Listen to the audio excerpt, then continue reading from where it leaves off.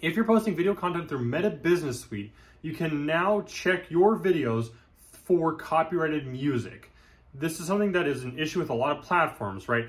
People posting videos that have music that they don't necessarily have the copyright to, and because of the way that these social media platforms work, a lot of times they have to suppress those videos. So checking for copyright claim before you post a video is going to ensure that your video doesn't get suppressed and gets to your audience. Follow for more updates.